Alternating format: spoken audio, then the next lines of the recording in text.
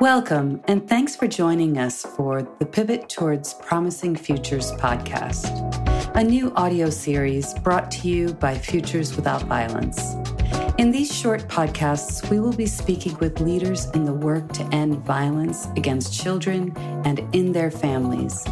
In particular, we explore the myriad ways that systems can be transformed to provide community support to adult and child survivors rather than relying on a putative response. We prioritize guidance that advances equity and removes barriers to the best possible outcomes for the most marginalized. We see this as a crucial pivot away from the harms caused by institutions and systems and towards supports that center survivors and their families and communities. Our aim is to generate a national discussion about how we can transform our mindset and our practices to holistically improve child and family safety. We hope you will use these shorts to engage in discussions in your organizations. I'm your host, Surabhi Kuke. Let's dive in. Welcome, Amy. I'm so glad to get to talk to you today. I want to start by inviting you to introduce yourself, where you're from, what you do there, and we can get started. Go ahead. Great. So I'm Amy Torsha, and I work with the Vermont Network Against Domestic and Sexual Violence. And I have worked with them since the year 2000 as a children's advocacy coordinator, coordinating different projects that all have had to do with children and youth and families. Right now, I'm coordinating a project called Healing Together, and it's very exciting and lovely. Focuses a lot on bringing healing and connection to families, parents, and kids together. Before I worked at the network, I started my work as an advocate in 1987 as a children's advocate in a domestic violence shelter. So I was there for 10 years and learned, I think, the most I know there. Excellent, excellent. Yeah. Well, as an advocate for children, I know that you think a lot about, from the parenting end of things, that's like what you're working on this healing project, but also you think about how we, as adults in a system that is trying to support children, may or may not get it right.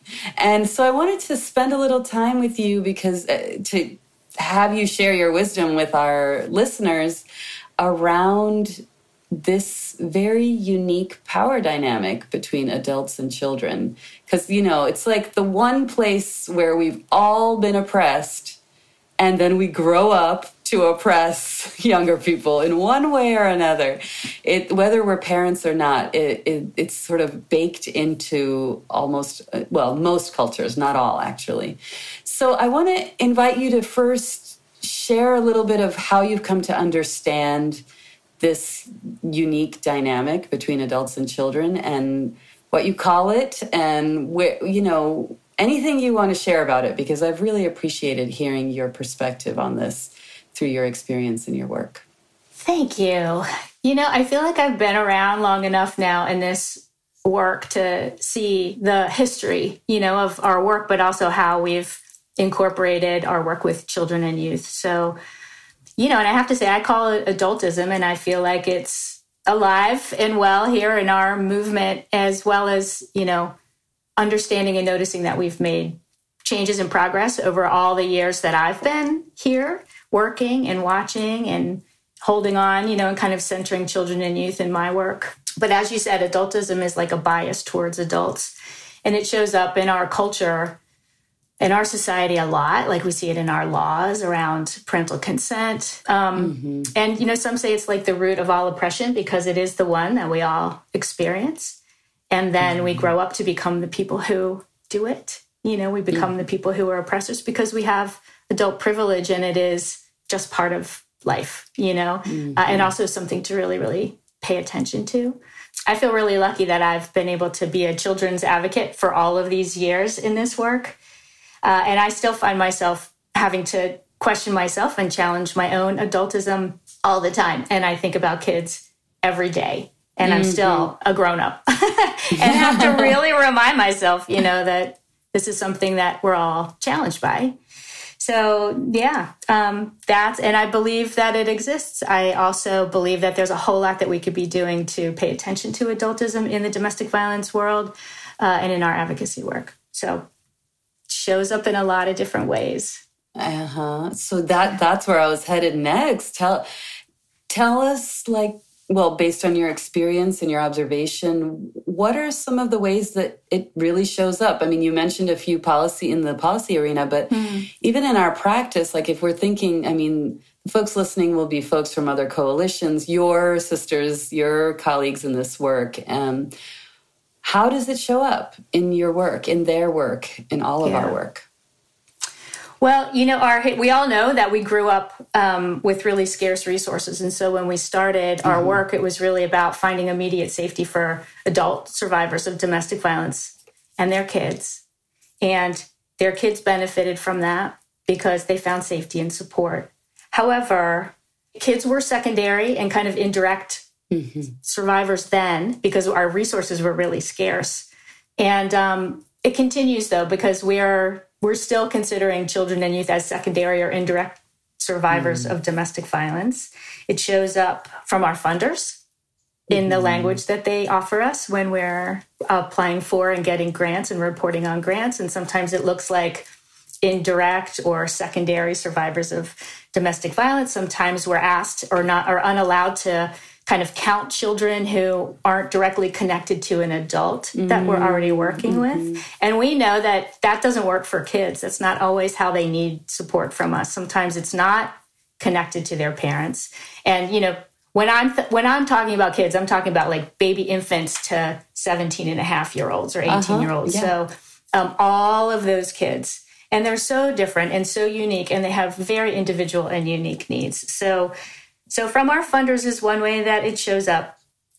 I would say that another is how we staff our programs sometimes to work with children and youth. Often we hire, a children's advocate or a child advocate, youth advocate, and then we funnel all of our resources to that one person, one or two people. And then what we don't do is build capacity across the rest of our staff to be able and feel comfortable working with children, and instead kind of relegate all the kids' work to one or two people. And there's a lot of turnover in those positions because it can be really lonely when that's happening for folks. It's the easiest route to go that way, and it's much harder to build capacity across all of your staff and to do kind of like some of the soul searching that I believe we really need to do in order to not be adultist in this work. I have some ideas that I'll share with you about how we can really unravel it in a bit. But I do feel it shows up. I do feel like it shows up in how we allocate positions. I know that we've been kind of shifting towards thinking about family advocates, which is really positive in a lot of ways because it kind of centers the family and their connection and healing together. And as we do that, I think from a children's advocate perspective, it's also really important that we also let kids know that they have an advocate that they can specifically talk to confidentially that is for them. Because one of my big points, I guess, is that children and youth have needs that are connected to and also separate from their parents. And so we need to also we need to be able to create space for them to share those perspectives, be an individual with us, as well as support their parent and them as a family. It's really like thinking of young people as whole, from the moment they're born. It sounds so banal to say it, but it's really, if we really engage with the youngest members of our society as whole from the beginning, then they're never going to be secondary or corollary or, they are completely there, whole survivors who need supports. Yeah. Yeah. Wow. Yeah, that's so true. Yeah, I feel like we have to be really careful when we're making these kinds of shifts, that we're making sure that we're not doing it from an adultist place. So to think about creating family advocates is really a beautiful thing to aspire to. And kind of until we've had the deeper conversations about children and youth, we have to make sure that we're actually providing youth advocacy and children's advocacy and not kind of just defaulting to adults, which is kind of what we've always done. And it's the easiest path. So it's much harder to create children's programming and build capacity across all of your staff to be comfortable with kids than it is to just kind of like have a children's program and let it be sitting by itself over here. Some people don't love working with kids. Some people don't like to have kids sitting on their lap when they're answering a hotline or even walking to their office. Some folks are like, I can't deal with teenagers. But the point is that any parent that comes to us for advocacy wants us to be able to support them as a parent and also their children, no matter if they're a teenage boy or like, a 2-year-old. Right. As we know, if we're parents, right? Yeah. Definitely. I have, there's a couple other things I think about when I notice how adultism shows up in really tangible ways. One is, for instance, in a programming situation, we might have a women's support group, like a mom support group, and the need is for the moms to have a support group. And then what happens for kids is there ends up being a childcare component to the support group. So that really meets the needs, again, of the parent because they're getting kind of respite and they're getting childcare for their children, which is awesome. It's usually really fun.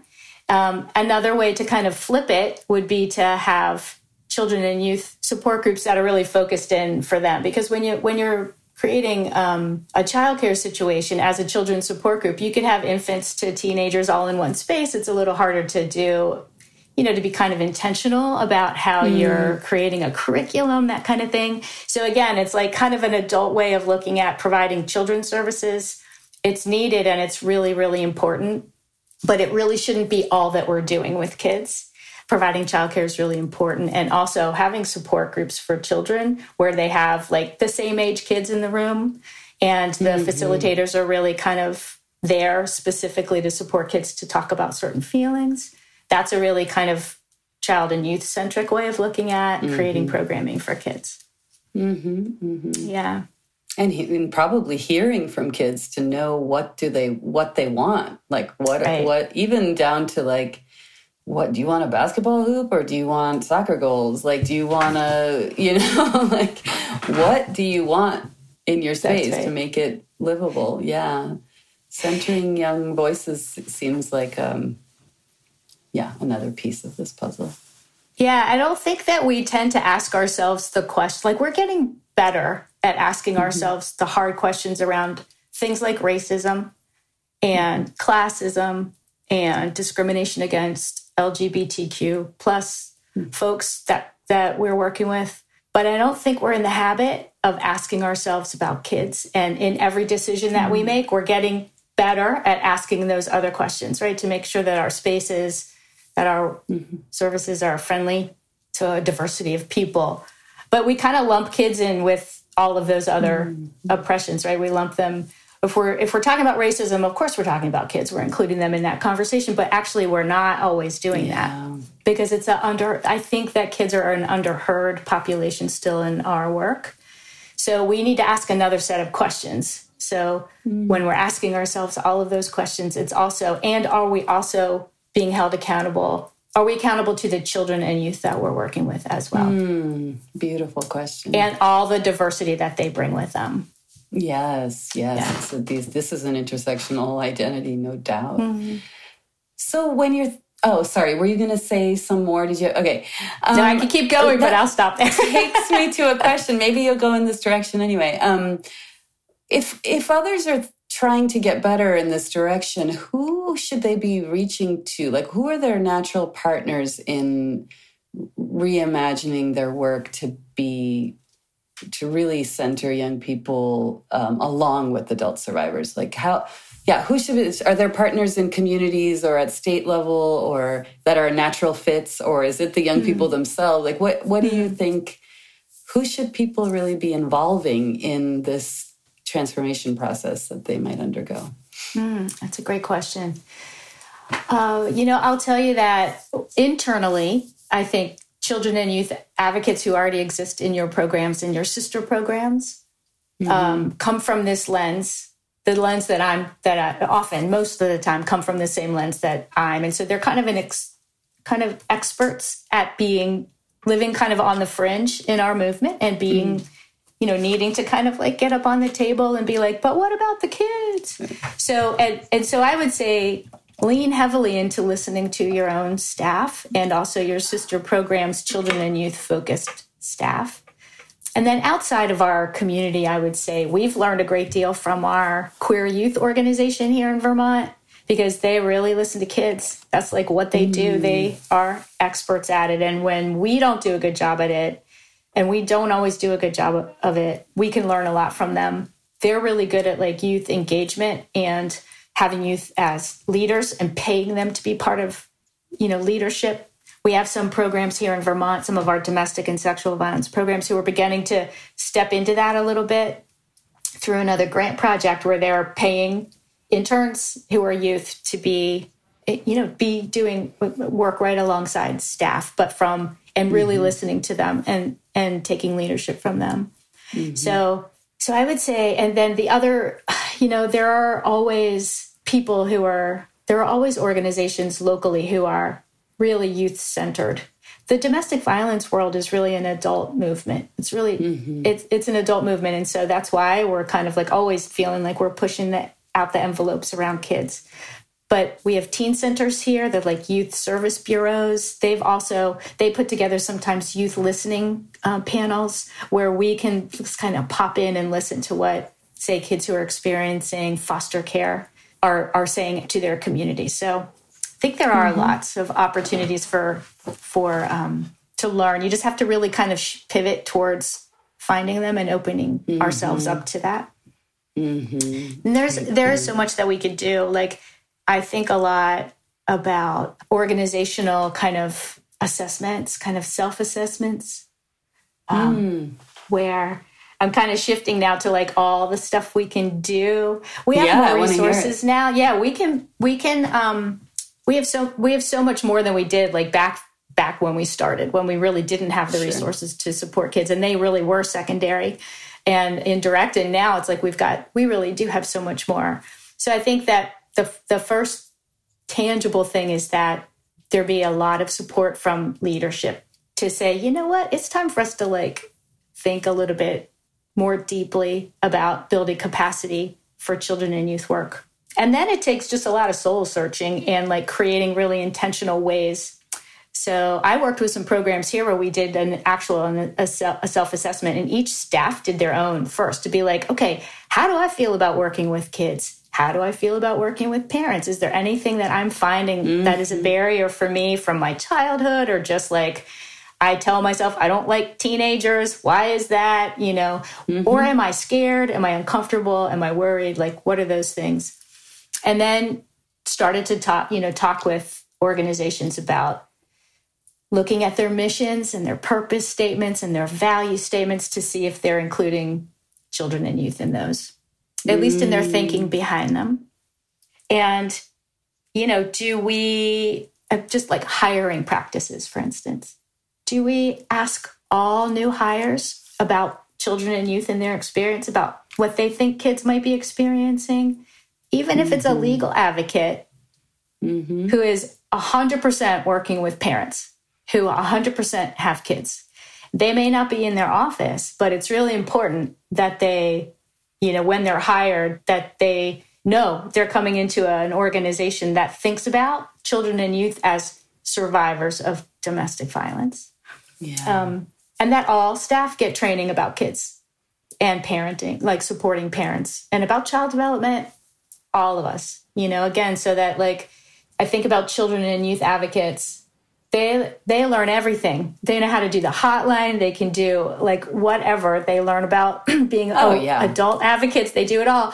And then, some other advocates, they're not, it's not part of their training really to learn about kids in the big sense. So it's like that, like just getting everybody's capacity to a place. It's like, yeah, I could sit down and play with a 2-year-old on the floor and be like, feel good about it. Feel confident about it. And I can rap with a teenager sitting who's waiting for their mom out here and say, what can I get you? And how's your day been? And not feel afraid of that. And I feel like too, there is a lot of just programming that we can really think about. Like, how do we do support groups? What are we providing for children and youth? Is it based on their needs? Are we asking them what they want? Just like you said, what do you want? You know, even little kids, like, how would this be better for you? How would you like your playroom to look? Or what kind of toys do we need to have here? And for teenagers, you know, how hard is it to live in this shelter? Or what can we do to make this easier for you? And how can you have some sort of voice? What do they need from us? That's physical environments, so again, like thinking about like not just adults and how the physical environment would benefit them, but also kids. And I know people think about this all the time, how to make shelters like feel comfortable and safe for children and also teenagers. Yeah. So those are lots of thinking about like the big conversations that I think organizations can have, and from like mission policy places to programmatic places.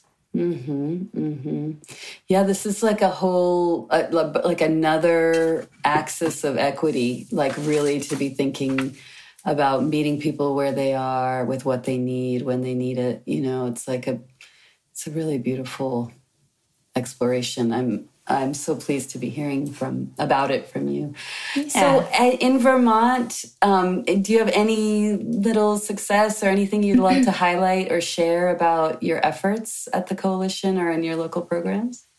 Well, I feel, yes, we've been one of the coalitions who's had children's staff at the coalition level for many, many years.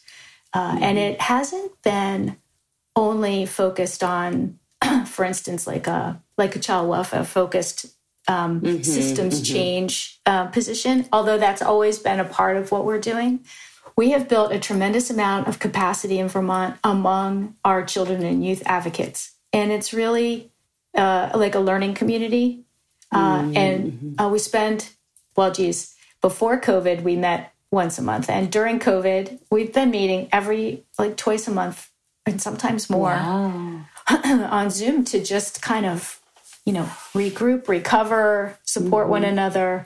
But I guess what I'm trying to say is that there is a real strong connection across people who do children and youth advocacy. And what ends up happening is that when we come together and we share resources, folks take it back to their programs, and then they're able to share that with their coworkers, and then their coworkers are building capacity because they've got this like really lively and vibrant, people or person who are bringing like resources and conversations and pushing the envelope a little bit. So state level and then also in individual programs. So it's really, I think we've been doing that really, really well. Building community and supporting them in their local efforts. Yeah. That's fantastic. Absolutely. So, okay, this is a question I ask everyone. Okay. It's just two of the most important things that if your colleagues are trying to do this and they're at their coalitions are really trying to elevate this conversation, your two kernels of wisdom that you would want them to go away with from this conversation. Yeah. Well, my first one would be learn about adultism and just like do a little bit of soul searching individually about it and think about your own adultness. Open yourself up to thinking through that. It's actually really hard because it brings up stuff for us about our own childhoods, brings up stuff for us about our parenting and also our advocate work, like our work. And it may make us feel like we're not quite doing what we want to be doing or should be doing. But that's okay, because isn't that part of how we grow? Yeah. So I think that's the first thing, like notice it, try to notice it in your work, and then learn about it and open up to seeing how we're participating in it as privileged adults, how we're, being adultist in our work and in our lives. And then the second thing I would say is that, take an action step with it, because it's really easy to not do it in our work, because we are so focused on adults. And we do believe, I think in our hearts, we want to do the right thing. And we do believe that if we're doing well by parents, then we're doing well by their kids. And that's actually very true. It's not an untruth, but it's just not quite enough, you know? So I would say do that. You know, if you're a leader, if you're in a leadership position, when you have the capacity to do it, maybe have a staff meeting about like, we're going to actually just get together and talk about kids. Let's just talk about it. Let's just start at the very first beginning of it and like everybody, let's talk about it. And if you're an advocate, maybe you're like the pearl or the sand in the oyster shell where you're the one who's going to like start irritating about it and be like, you know what? I think we should talk about kids. I think we should talk about how we're supporting them here or in our organization, making simple changes to start. Nothing is too small. Excellent. Do some soul-searching and take the next step. Fantastic. Thank you so much, Amy. It was so delightful to talk with you. And for sharing your wisdom and your experience, but also doing the work in Vermont. I mean, I know it's making a big difference for children and families. Thank you. You can find out more about what the Vermont Coalition is doing at their website, which I'll link to in the show notes for this episode. And we'll talk to you again soon. Thank you. Bye. Thanks so much for listening to this episode of the Pivot Towards Promising Futures podcast. If you think there is work going on in your community that would add to the discussion generated by this series, please email us at thepivot@futureswithoutviolence.org. That's thepivot@futureswithoutviolence.org. Email us with information about your effort, and we'll be sure to reach out to you. Special thanks to Chance Taylor for his support in editing these shorts. Thanks again for joining us.